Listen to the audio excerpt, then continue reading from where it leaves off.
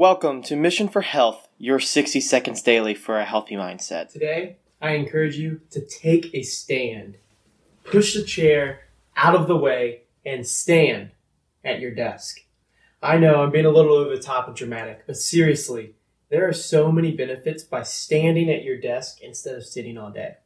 If you were to stand for just 10 minutes at the top of every hour throughout your work day, you would actually be burning over 150 extra calories by just standing. That's 750 a week, and over the course of 1 month, you'd be losing over a pound. And that's just from standing at your desk.